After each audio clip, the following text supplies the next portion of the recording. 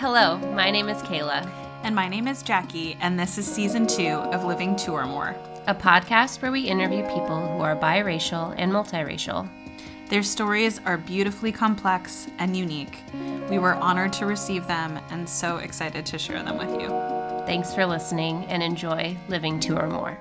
In this episode, we have a conversation with Neiland Fitzgerald. Neiland is a program manager for Avanta, a Gartner company.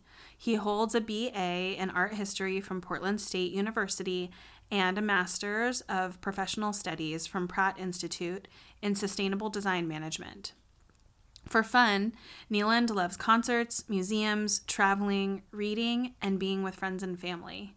He describes himself as a city boy with a hippie heart and a lifelong learner. He also happens to be my baby brother. In this episode, we talk about themes like identity and ambiguity, identity as a social construct that is ever-changing and evolving. Enjoy the episode. We want to first thank you, Neiland, for being on Living Two or More. We were really excited to chat with you and talk to you a little bit more about yourself and your story. But first, we kind of like to kick off the episode by asking everyone kind of the same question, and that would be describe your experience of living two or more racial identities. Describe my experience of living two or more racial identities. Well, thank you for having me on the podcast, first off. Yay. And my experience living two or more racial identities has been one of ambiguity for the majority of my life. And as I've come of age and we gain a little bit more awareness of our ancestry, Jackie and I, it's become a little bit clearer in terms of like what sort of racial background I have, what sort of, I guess, ethnic and ancestry that we have. But, as I'm going to be sort of talking to you, a lot of that ambiguity is something that I've learned to embrace over the course of time and really celebrate and affirm for myself as a multiracial man or multiracial queer man.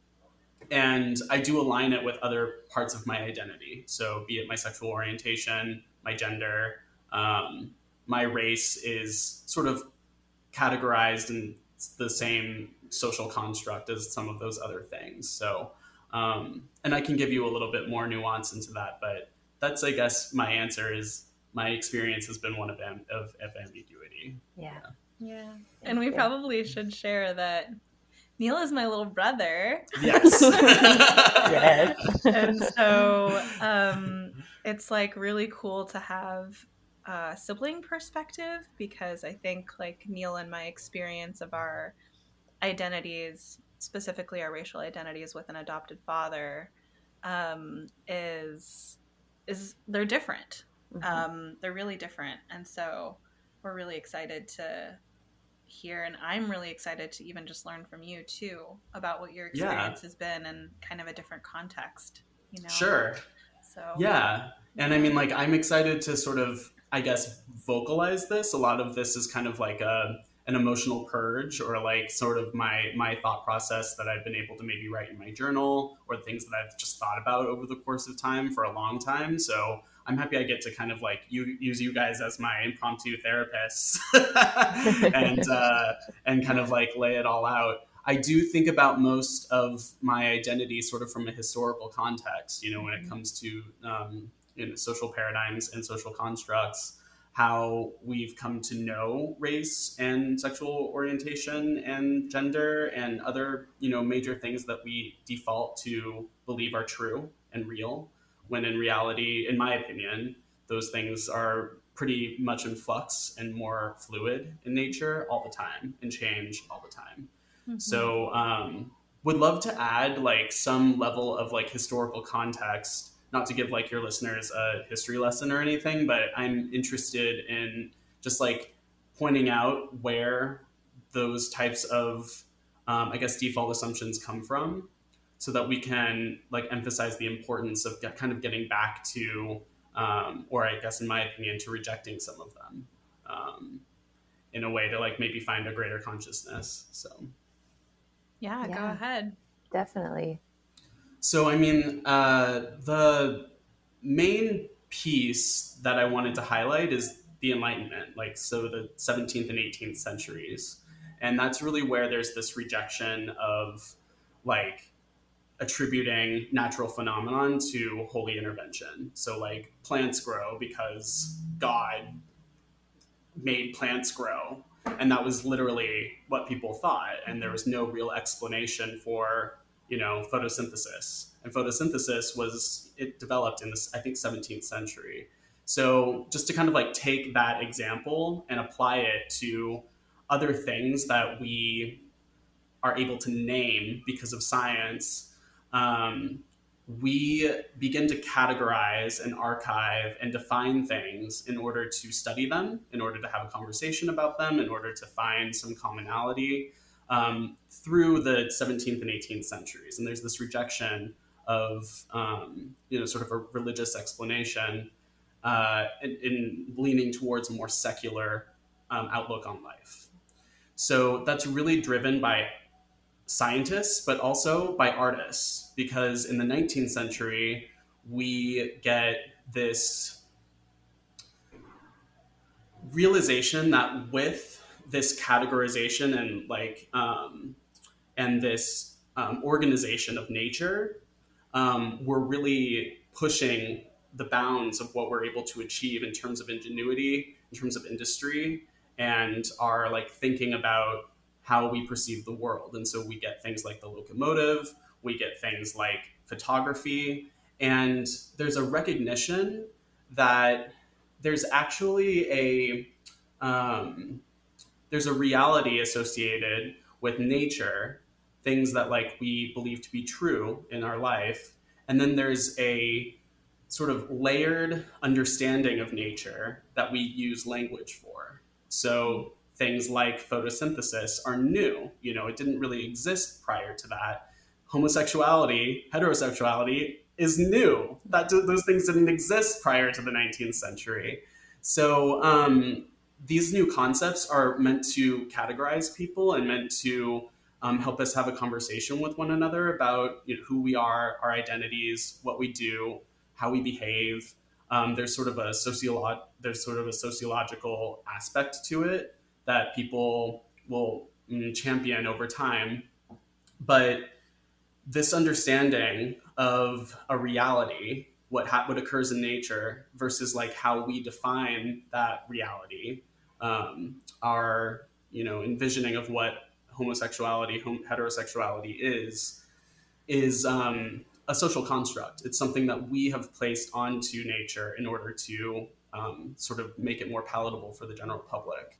So the parallel there for artists is like, prior to the 19th century, the goal for artists was really to create an illusion of reality through painting. So like tricking your eye into believing that you're looking through a window into another realm, right? So like the Renaissance, you're thinking of like achieving that perfect anatomy of someone, or like really tricking your eye into believing that like church ceilings are opening up into heaven, right? And people like literally saw that as like the heights of art.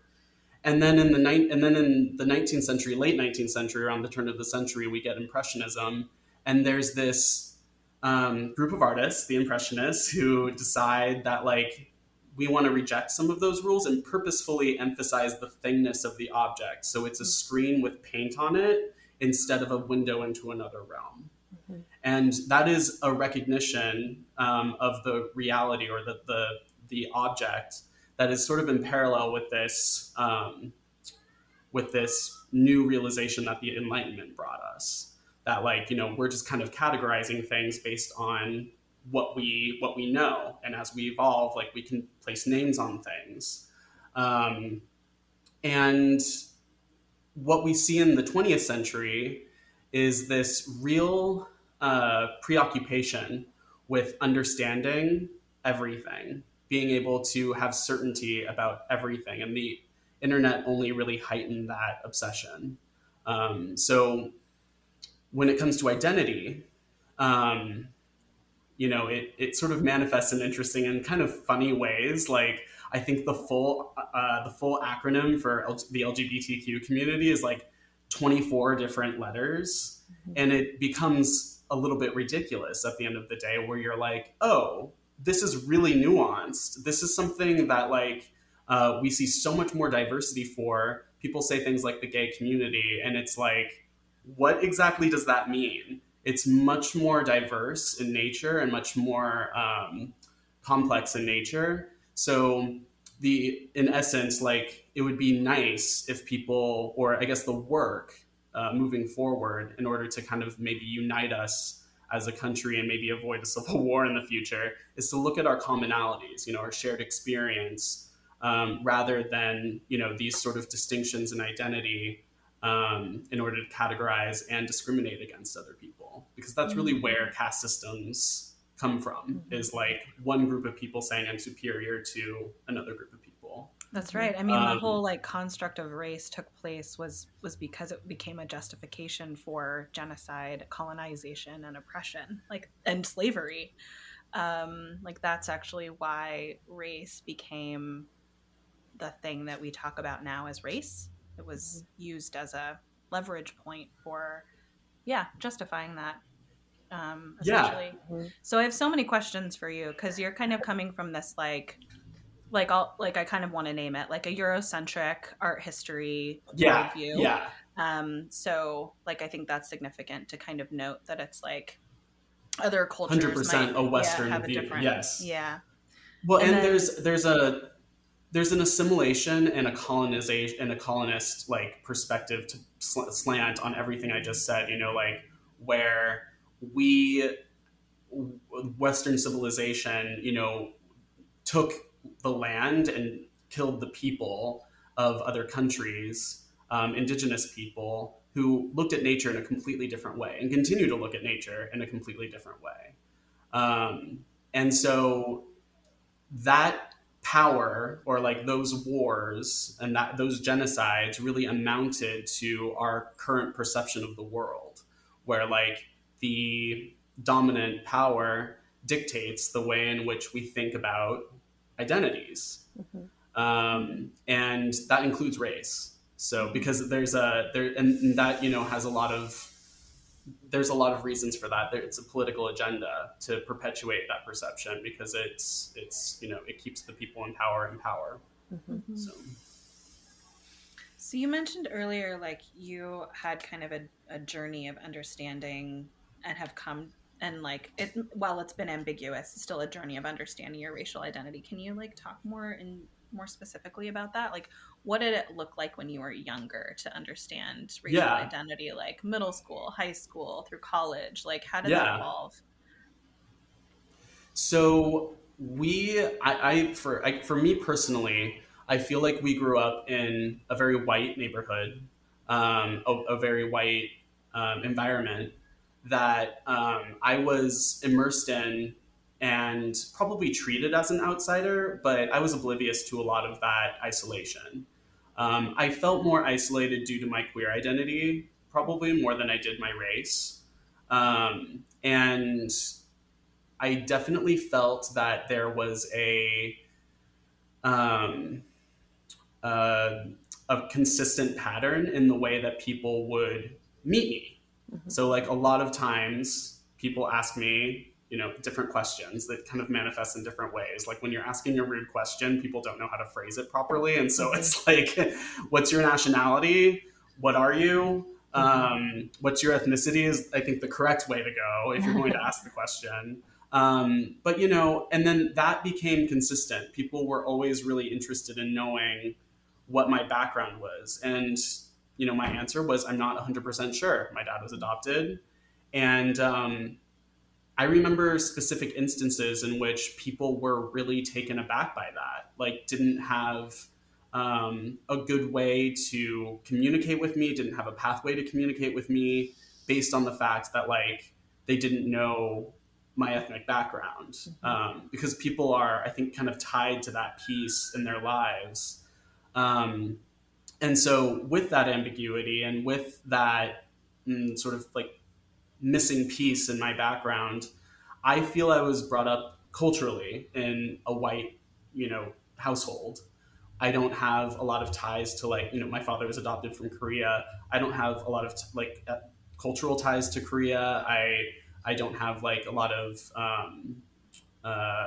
traditions that I follow that are Korean. Very interested in all cultures, but was raised in and I guess assimilated into a very like white upper middle class family. So my experience, that's I guess the most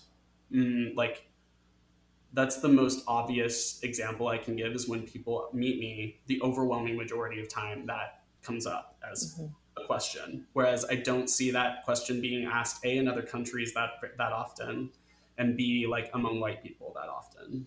Just to further what Jackie had mentioned, like how then did you kind of get to the place where you are now and feeling like comfort in ambiguity and what is that? What did that process look like to today? Well, I'll tell you, a lot of my closest friends have never really asked me that question. It's not important to them. Yeah. They're interested in knowing me as a person and like my personality. And, we have a mutual connection in which, we share and give and take information, and we learn from one another and respect one another because of things outside of our race. What we talk about identity a lot, and I don't like begrudge anyone for asking me that question per se, but it's certainly something that like puts that their priorities, it makes it clear what their priorities are when they're talking to me. And I mean, who knows what those intentions are? It's very difficult to say. And I'm sure the overwhelming majority of them do not mean any harm. However, it is something that I notice. And it's something that's happened consistently throughout my whole life. I'm so curious. Like, what does that communicate to you? Like, I'm curious because I feel like I know what you mean. It's like when someone is asking you that, it's like there's like an invisible communication that's happening.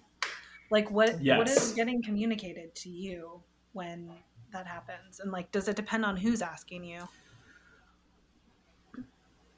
It definitely depends on who's asking me and how long I've known that person. So like maybe if one of my really close friends who I've known for years, wanted to have a conversation about my background or my ethnicity, it would be a lot less of a, I guess, threat or a threatening conversation to me than someone who I just met and they're like, what are you? So, it really does depend on the context, the intent. And, I kind of get into this explanation with them if they're open to having the conversation about like why that is important and like our obsession with certainty in our culture, and that like it may be helpful if people embraced ambiguity and embraced a level of chaos in their lives, because that's a little bit more aligned with how nature is, and also how aligned with how race is and how sexual orientation and gender are. So it's not like I have one piece or one race that I am. It's a multitude of different types of background. I can get my DNA test if I want, but I choose not to, because like again, I'm kind of like I'm wanting to continue to feel comfortable in that ambiguity. You and I'm a champion of not knowing. Yeah. You and I are so enthusiastic unknown. Yeah. We are so for listeners, we are so different that way. Like I have been kind of consumed and at times obsessed with understanding where our family comes from and our stories and our ancestry, and understanding like where the things that I feel in my body originate from in our lineage and in our storylines. And Neil's approach to it has been so different. But I am curious, like where do you feel, like do you at all feel any affinity or connection to your racial or ethnic identity? Background? Yeah. Identity? I've always wondered, like, if I ever tried to learn Korean, if it would come like more naturally to me than other languages, or something. Like, if there's something in our bloodline that like maybe would make me more receptive to that way of thinking. Yeah. Who knows, right? I mean, like, it's something that I would be curious to explore. That's really the only piece, though. I guess, like, is the language, or like, you know, I think that's a good sort of pathway into another culture. So, I mean, I'd be curious to know. I'd also love to visit Seoul, or, you know, another part of Korea, just to see, like, you know, if anything resonates in a different way. I mean, who knows? I've never been to the country. So, you know, again, like, it's kind of like religion in me. You know, I'm enthusiastically agnostic, don't know. I identify as queer, so it's not really I don't identify as gay. So it's not really a steadfast, like, kind of thing. Being queer sort of opens up a larger umbrella of different types of identities. And I kind of feel the same way about race, since I am a multiracial man. Like, I know that it's sort of a long history of colonization and war and adoption, and like bringing babies overseas and having one of them die, and like there's a longer story, a more nuanced story there of like what happened in order to, I guess, lead to my birth. That I would be more interested in knowing those stories, rather than just like maybe placing a blanket default, oh, I'm Korean. Yeah, no, definitely. I think we're kind of in a time where, and you mentioned it, like where people are talking a lot about like their own personal like experience with race, and like I wonder, like, have you been met with like a little bit resistance of your like feeling towards ambiguity and not really wanting to like pinpoint and have to name who you are to anyone at any time? Like, how has that been? Well, Jackie's never made me feel that way. Yeah. You know, and like we kind of like, you know, like she said earlier, have a kind of different approach to the way in which we view our ethnicity. She's never made me feel like I was wrong to take this approach, or that like I should do anything. So, you know, we both respect one another's opinion. I learn a lot from her. I respect her. And I think like we kind of have that same vibe. We've had that same vibe for most of our adulthood. So it's not something that I ever feel pressure from her on. And then I guess for other people, they don't care enough to push that piece. I don't think that like, I think that people, at least in my circles, don't have this sort of dogmatic approach to their identities, where like, you know, even the trans people who I know are really sympathetic to people who use the wrong pronouns for them. It's not something that really bothers them as much as it does maybe other trans people if there's a mistake made. You know, they try to create smaller, safe spaces for especially people who are new in their lives.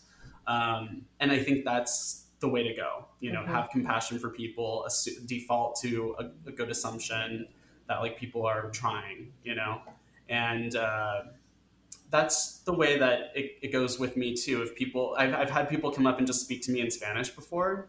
So, you know, I try to just like take a moment and try to say in Spanish that I don't speak Spanish fluently.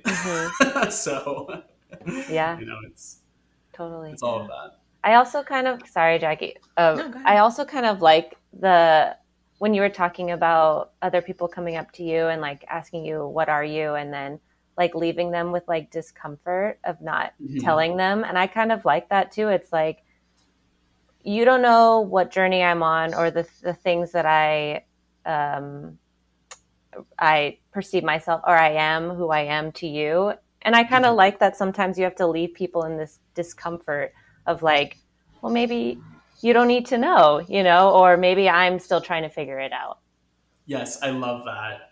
It's kind of like, it's like the equivalent to castrating, like for like in feminism, you know, it's like, oh, I'm going to take that back, and actually that's mine. I've recently read a book that by Michelle Zauner, who I actually went to high school with. She was a year below me. It's like a New York Times bestseller. She's also the lead singer of a band called Japanese Breakfast. Crying in H and Mart. Yeah, Crying in H Crying in Mart. H Mart, Yeah. exactly. And the whole point of that book is really to like channel her grief from her mother dying of cancer into like an exploration of Korean food. And like, I feel like if our parents, or if specifically my father, had like a lot more of a tie to Korea, then I would be more immersed and like and enthusiastic about exploring that background as well. But since my father was brought up in a farm town with my mother, who was also brought up in the same small farm town. We have a picture of them in second grade together in Canby, Oregon. But like, he was like the only brown boy in like a population of like 1,500 people in the 50s when like no one was adopting people. So like, it's kind of a unique experience in being raised culturally as a white man in a farm town, and then like going to a place like West Point where it's even more emphasized how correct, quote unquote, Western perspectives of life are. So, he's raising us, Jackie and I, with the tools that he has, right? And so then Jackie and I grow up as adults, and we can reflect on our experience from the perception of an adopted brown man who was raised in a white community, and then sort of like, I guess, had this these cultural experiences that were ingrained in him over the course of so long, and we're the product of that level of, I guess, ambiguity is the word again. Yeah. Recently our father took a DNA test last year, and we found Puerto Rican family who actually, we've met our uncle, who's my dad's half brother, and I'm really curious about that. Like, how do you view our Puerto Rican roots and that part of our father's story? I haven't, I guess, I view it the same as our Korean ancestry, in that like it's a part of a big mixed grab bag, a hodgepodge, so to speak, of different influences in my DNA, different influences in my genetic makeup, and in terms of having new family, like that's just like sort of new members to the party. Like a lot of our family is we have a pretty tight knit extended family as well as like immediate family, and so the more the merrier. I mean, I'm really excited by those new discoveries, and I think it's really significant to my father because he, due to the military and sort of like having all of this random, like be a man things like in his life, hasn't really come to terms with some of those identity things that I think most adoptees go through. So that was, I think, a great awakening for him, and he's cultivating more relationships with people in his family, which he hasn't really had before. So yeah, definitely, it's been really cool to witness and be along for the ride. So I'm going to push a little bit, because I can imagine that there are some people listening to this who maybe don't show up in the world as ethnically ambiguous as maybe we do, or some multiracial and biracial folks do, and it's kind of two-part, who are like, some of whom who are probably like, oh, that must be nice to walk around in the world and like not have a social construct immediately placed on you, right? But then also, like, well, actually, I guess I'll just start with that first. Like, what do you think, like, how do you think about that? Like, how do you think about this idea of, because it borders on like the 90s color blindness thing, right? And I don't think that's what you're saying, but I'm curious, like, how you absolutely think about that, and well, how I like think systems of oppression. It's actually the opposite, where like I want to increase the complexity of people's identities and their racial background. to the point where like there's more nuance involved. But I guess like the focus of their identities could be on things like intersectionality. So like, for example, you say someone's, in reality, when you meet someone, most people are ethnically mixed, right? Like most people have varying genetic makeup inside of them that comes from, generations and generations before them, of mixed people, of mixed races and mixed backgrounds. And so it's the recognition of that nuance, that like, even if you present as a white female, let's say, there's probably a little bit more to say about that story than just, she's a European white woman. And it's very much and in terms of representation, that's very much in the same type of, I guess, disservice that we do to race, that we do for gender. Like when it comes to trans people, how they're represented over the course of time, either as sick or sad or psychologically damaged. That's not the type of narrative that we should really be fostering moving forward as like, more liberation and more, I guess, like human rights come their way, but also like the trans body, the trans experience, like those things really vary. That's why it's a weird thing, because like we used to use transsexual and transgender and like transvestite very, very like interchangeably, and people wouldn't know what to use. Now it's sort of like a trans asterisk time, where like the work comes with recognizing that people are very different, and people like and people's identities change and are in flux over the course of time. When you look at it from a racial lens, I don't think that like any one person is one race, right? I think like, and because like, again, race is something that we sort of default to as a way to categorize people. So, I mean, like, I would say that like they have a varying degree of ancestry that I would want to know more about. And those are the stories that I'm interested in. Yeah.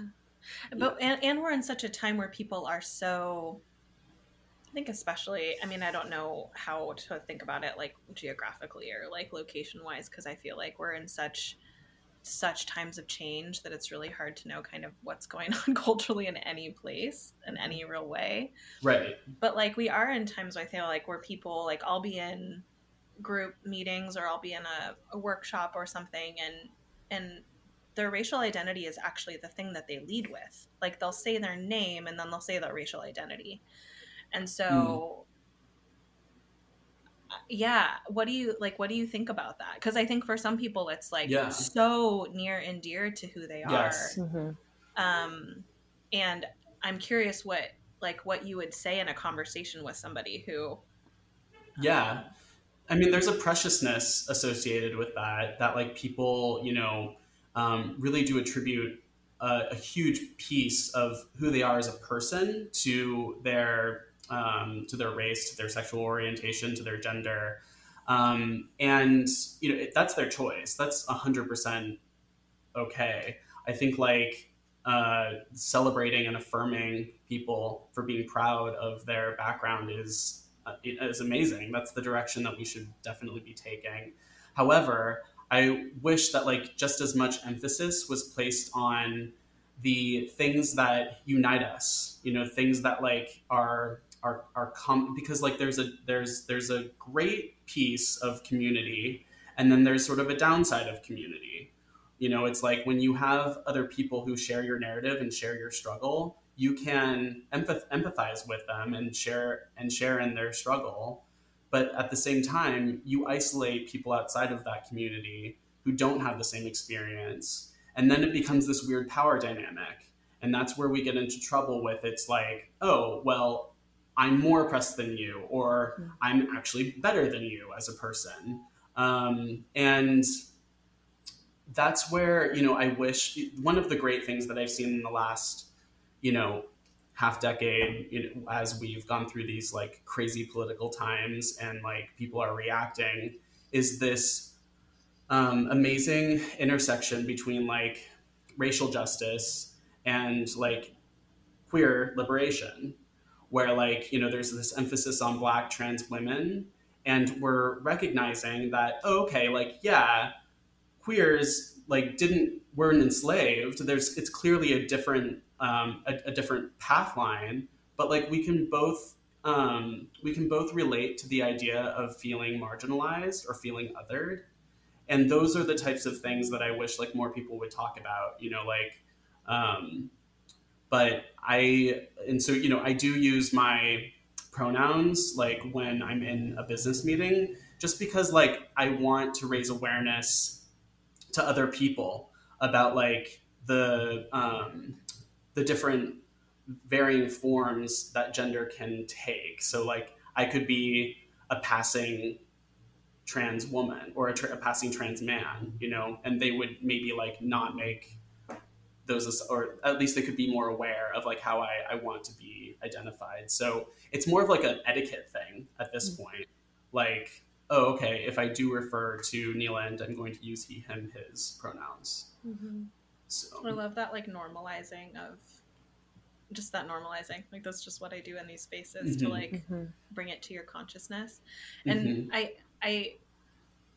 think it's so, I love this point of view that you have, because I have to be honest and say that like my views have also shifted in this way, with my like 10 years doing social justice work where identity and really thinking about identities was at the forefront.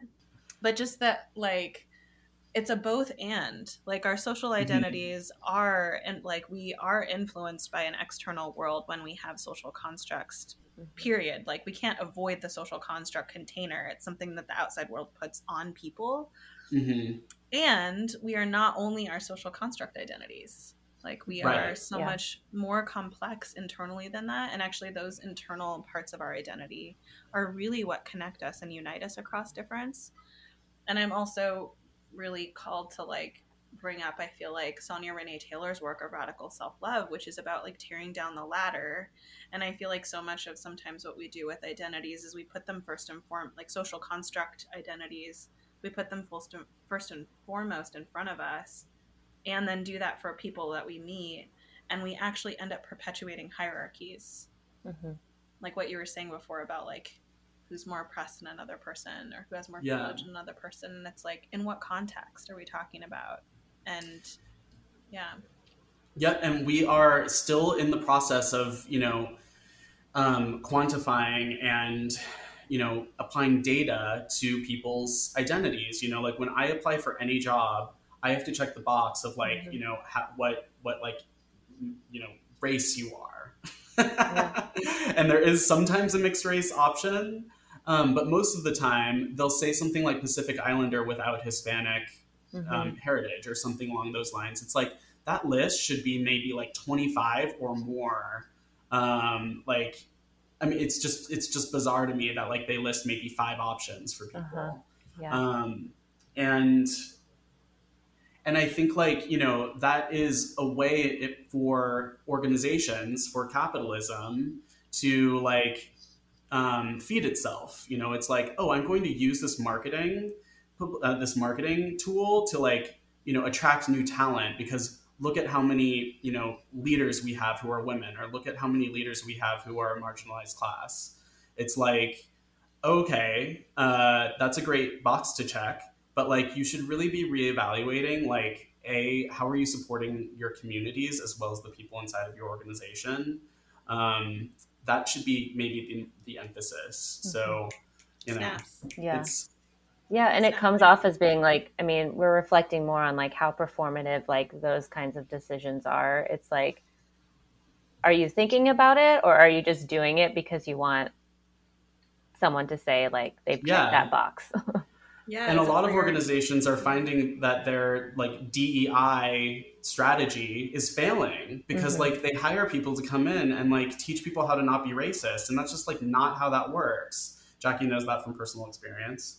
Not to call you out. I mean, but I think like do. Right. And I mean like I think that we're in a time now where first there was this sort of like social incentive for organizations to build a DEI strategy, and then it became like this cottage industry where people are paid to specialize in this. And then it's like, well, it's almost like a reflection of what's actually sustainable and what actually works and what actually helps people versus like what's greenwashing. Like, what are we doing here to like, you know, kind of have this weird marketing tool. Absolutely. I mean, we get into like diversity optics stuff. We get into like diversity quotas, and it is so performative. And the question is like, but what are we doing to keep people there? What are we doing to actually like help people thrive? And not just members of the BIPOC community or marginalized groups, but like all people, so that they can be in spaces together where they can be taking on projects to like do the things that they're there to do, you know? Yes, everyone. I mean, like, how can we enhance the experience for everyone? But yeah, I mean, like, that's sort of like an evolving thing too. It's sort of like it's sort of where we are in our like obsession with certainty, our needing to categorize people. It's become like it's become a corporate objective. And so again, the work is about like refusing that, you know, coming back to that realization that like, actually none of this is real. None of this exists. These are all social constructs, and we should be emphasizing things that like bring us together as community, you know, rather than just sort of solely placing value on identities. Yeah. And it's both and. I think like there are people, there are both communities of people who, Is that Kayla, or you were going to say? Yeah. And then I think like we chatted about it before when we talked earlier, like you're feeling liberated living in this like ambiguity. And I kind of want you to talk a little bit more about like why you feel this way and like how it reflects on how you go about your everyday. Yeah, no, I love that you asked that, because it kind of goes back to what we were saying earlier about like sort of taking that piece back. There is an artist, oh my gosh, I'm totally blanking on her name right now, but essentially she does portraits of Black men who are nude, and she intentionally like poses them in ways that like don't show their genitalia, because like for so long that piece of a Black man's portrait has been like sort of fetishized and been like really a more central piece of their identity in a portrait than anything else. And so she poses them in ways that like hide that part. And it's taking that piece back from the viewer and saying like, actually, there's more to Black men than just their dick. You know, it's like there's probably a gentle, you know, caring, emotional, complex person in there that like the portrait can emphasize more strongly if like they take that piece away. And that's kind of how I feel. Like, I think that like when people de-emphasize things that we're kind of trained to emphasize, for me, like I'm able to be my more authentic self and, you know, not really care as much about like trying to fit in with one identity or another. I can, you know, if I feel like I want to wear glitter and lipstick and go to a concert with my sister and who's going to affirm and celebrate me no matter how I look, you know, like a lot of our identities are based on how other people might perceive us, right? Like, I mean, today I wore a polo presenting as a male, but I could have showed up in a dress and I think Jackie would have been like, hey, what's up? Yeah. You can show up however you want any day. Yeah, exactly. So, I mean, like it comes, so I guess like there's that reassurance, there's that confidence piece where not what the art of not giving a fuck, like there's that piece where like you can live your life with a level of ambiguity when it comes to your identity that gives you a lot of freedom to experiment. Yeah. And I wish more people tapped into that. Yeah, can because I feel like that's, because yes, I'm like so in this yes and place, but like I also feel like I want to talk about the issue of safety, because as we know, like there's legislation trying to get passed across the country right now in like an overwhelming majority of states that is like anti-trans, anti-gender non-conforming folks. And how do we navigate that? I mean, not that we have to answer that, but how do you think about that wave of hatred and safety? And how does that influence your navigation of the world? Yeah, I mean, like, I liken it to the AIDS epidemic, and there's a long history of queer people being invisible in history, in our reality, right? Like the government consistently trying to, and the medical community trying to silence and invisibilize an entire population and their struggle due to, like, you know, their interests, whatever they may be. This is a nothing burger, so like it's a lot of to do about nothing. There's this like weird legislation that's being passed to solve a problem that does not exist. In other words, like, I don't know of a curriculum for kindergartners that teaches them about, you know, trans people or gay people or, like, you know, or whatever. Like, I don't know, I haven't seen that. I don't know if that exists. It's a preventative measure. But what it does is, like, all of this media coverage that you're seeing, all of this, like, all this propaganda about, like, what age is correct in order to, like, discuss sex is, like, a reverberating message that will have a rippling effect over the course of history, where, again, queer people will be othered, you know, as, like, something to shame them for, you know, as if, like, there's something wrong with certain types of families, certain types of identities. So it's another power play from the dominant class, and it's a perpetuation of the status quo. Because in reality, at any age, any child should be able to come to whomever, an adult in their life, and discuss whatever they want, especially at school or at home.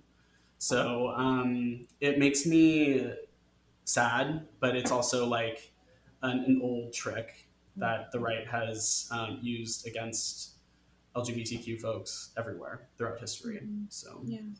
Mm-hmm. Yeah. I feel bad for, like, any 3-year-old who's like, because I mean, it's very difficult to ascertain where our sexual preferences, our sexual orientation, even our gender really derives from. Like, that's why there's some talk about, like, I'm a huge Lady Gaga fan. Jackie will tell you, I will spend a lot of money to go see her live. I have every album. I'm a huge, huge fan. But Born This Way is kind of, like, not the greatest message, because it's like, first off, it sounds like an excuse.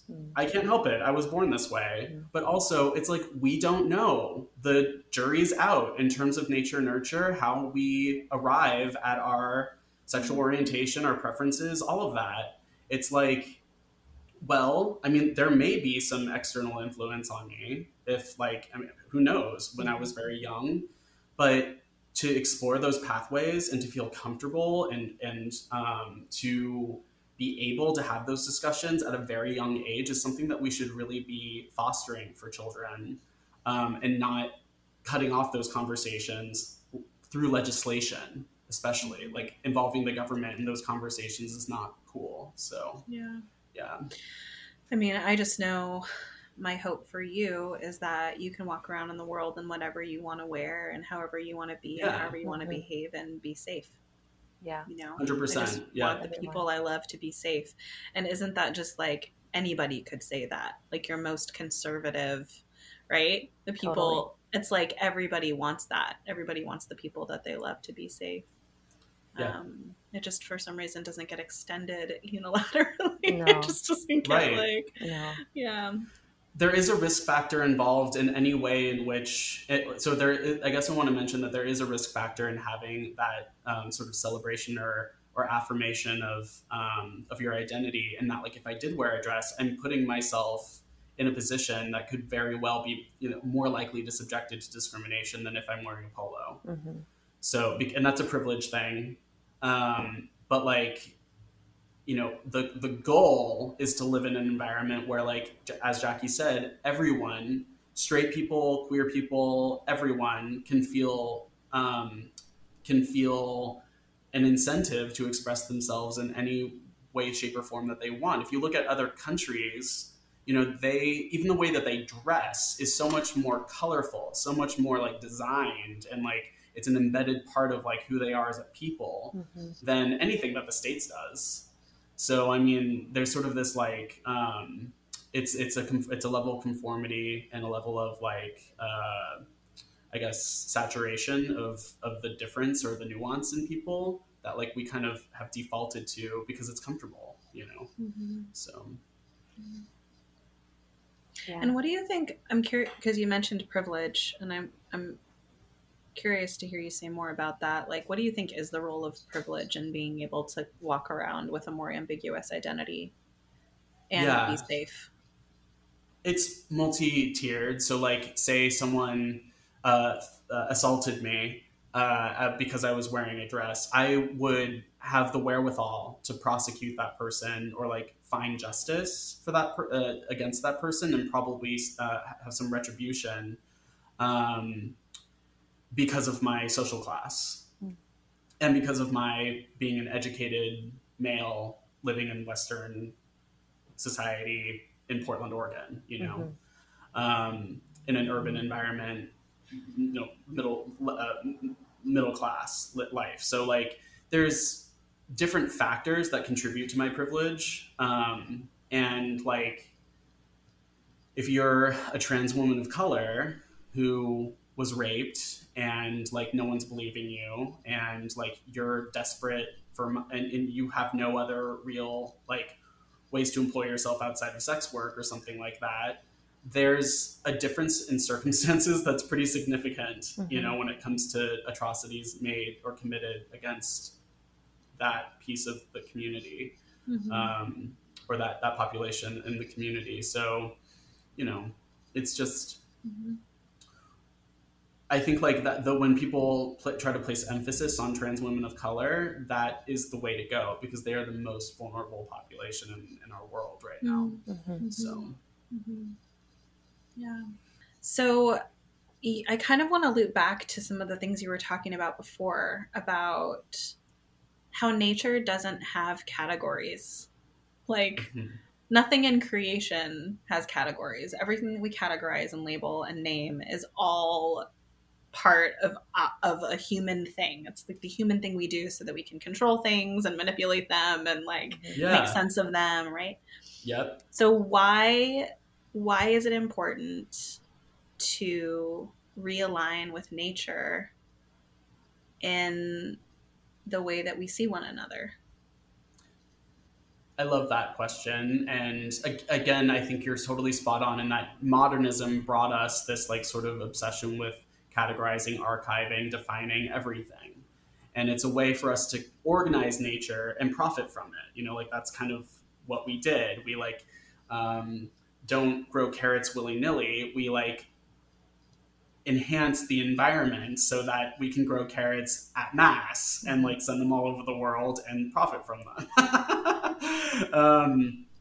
So I mean, like when it comes to our identities, or I guess like rejecting that piece of like having a category that's so specific, that's sort of like a heightened sense of consciousness that I am hoping we're coming to moving forward, you know, especially as we're in such polarized times where like we're looking for reasons to hate one another. I hope that people can recognize our commonalities as humans, you know, like what are we concerned with? Protecting our families, making sure that people who we love are safe, you know, our security, are being able to live like productive lives, you know, be our happiness factor. Those are like, you know, common goals that I think like kind of transcend things like identity. And so, you know, like a lot of times I'll talk about how Bernie Sanders had like a lot of the same objectives as a lot of the conservatives who I read, because like it's sort of all based in this idea of like, okay, how are you manipulating the truth in order to push a message? You know, it's like, okay, Bernie Sanders has a progressive solution to some of the same problems that are like afflicting blue collar workers and poor people across the country. So, and then those are the people who ultimately voted in a different direction. So, I mean, I think like coming to grips with some of those realities, you know, it kind of does have this like political resonance too, where we're not ready, or like we're not as a people ready to like recognize or like call into question things that we've known to be true for so long. And when you look at like liberal people, like Democrats, who the overwhelming majority are moderate Democrats, it's like it's very interesting to see like how quick they are to defend Obama, Clinton, a lot of the Democratic leaders that we've had, despite the atrocities that they've committed over the course of time. And then also vote in, Biden, when we should really be looking at a three-party system as a sustainable solution long term. It's like, okay, like, if we're going to screw over someone like Bernie Sanders, then like, A, why isn't Bernie running as an independent? And B, like, why don't people consider voting for the Green Party? If you're living in Oregon, I'm sorry, but like your vote doesn't really matter. If you're living in a swing state, it's fine. Vote for Biden if you think he's going to win, but we should be emphasizing alternative directions outside of just Democrat and Republican. Like we should make this more complex. So I'm saying that like people default to what's easy and what they know to be true, the status quo, and that's an alignment with both identity and like it manifests politically, like on a larger mass scale. Yeah. So. Well, and I think too so much like when you're talking about the Green Party and you're talking about the exploitation of the earth, like what we are collectively up against in terms of the climate crisis, we are in a climate emergency. To me, also completely transcends social construct identity. Yes. Yeah. Right. Oh, yeah. There's like this urgency that we find a way to move together as a species for our very survival, and also for the survival of the beautiful planet that we are visitors on. Right. Because there is no rhyme or reason in nature. Nature contradicts itself all the time. It's very not something that should be organized or could be organized. We like to think that we have it under control, but actually, like, we don't control much at all. Like, what's that line by Marina? It's like, Mother Nature has a funny way of ending a fight. Of ending a fight. Like, yeah. I mean, like, at a certain certain time, like, we're going to screw up our planet enough where it's like, oh, actually, it doesn't matter if we're in a civil war in our own country because we can't live here. Totally.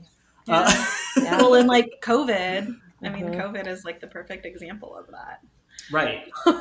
Totally out of your control. It shuts everyone up, very, very quickly.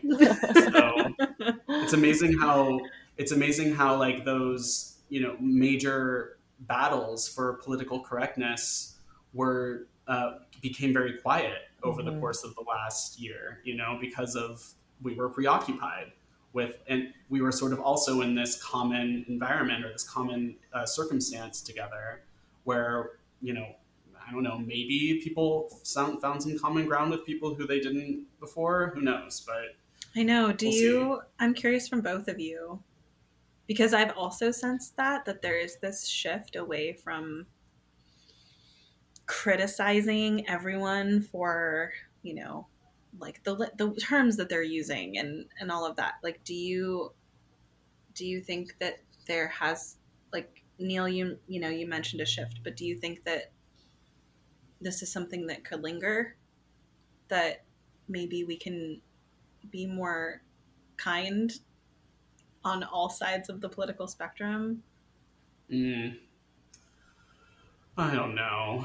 I think people's threshold for kindness is increasingly low.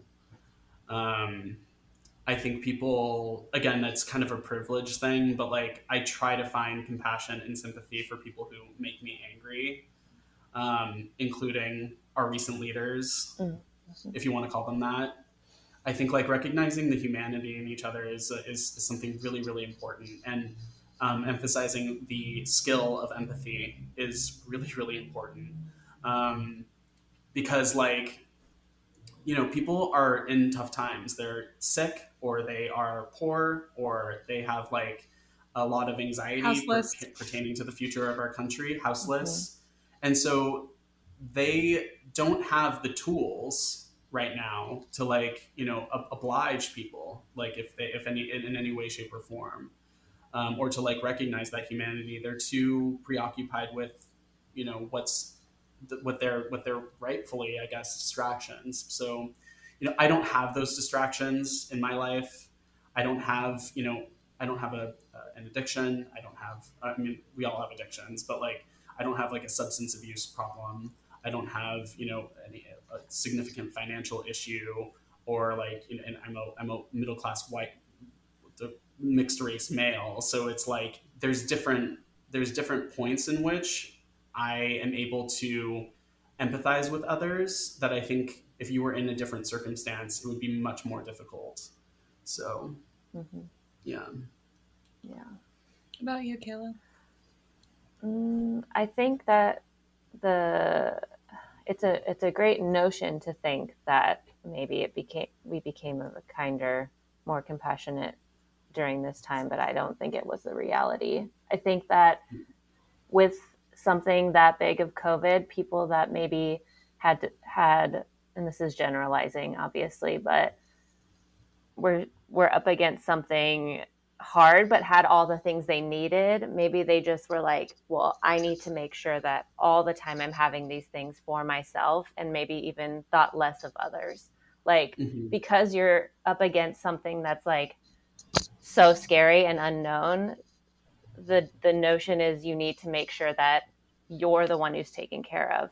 And so that's how I like, sadly, like that's how I think more people turn to is like a more selfish way of thinking. And like, yeah, maybe they were scared, and like maybe that's just like a coping mechanism to the whole thing that is the unknown of this disease or what it did to the world. But like, I think more people became selfish. If I'm going to be honest. As like a defense mechanism. Yeah. Yeah. I don't know. Maybe, hopefully not. I mean, I don't know. I know, like, even with, like, I think it divided my personal family even more than it had, than what I was hoping it would do, more than like what Trump did. It was like, now there's like another divide, not just politically, but like science related, which was like, what? I didn't think that this was something that would divide us even more than than everything else that already has. So I know, it's so ironic that like the internet was really supposed to connect us more, but we seem to be living more siloed experiences than ever. Like I have such a different reality, I feel, than people in different parts of this country. So yeah, and I feel like my perception of the world is so different too. So, but. What do you think, Jackie? I mean, I live in a place of like emergence. And so I get really curious about what is invisible that we can't see that is emerging in these destructive times. Like, I agree that there's been some, I mean, obviously we can see it all over the news, like how scared people are and how that's coming out in such like vitriol and fear and attempts to pass legislation that's incredibly damaging and oppressive, wars on the brink, if not, and happening. And I think in the core of humanity to dig for hope. And I think when people are able to find hope, they can get really creative about how they begin to reach out and reconnect and innovate and vision and dream and heal. And I do think that those things are happening, even though they may be quiet. So, yeah. I'm sometimes like maybe hopeful to the point of delusion, but we need that, like, though. Somebody's got to be, right? Someone has to. So I really appreciate that. I'll take it on, and if people think I'm nuts, that's all right. No, maybe I don't am. think you're nuts at all. No. I have hope. I have hope for people, and like for. I just, I think that I have hope in like individuals, and then I guess people in mass, it's like a more difficult challenge. So, Totally. Yeah. Yep. I've always called myself like a micro idealist and a macro cynicist. Love it. I love that. Can I get that on a t-shirt?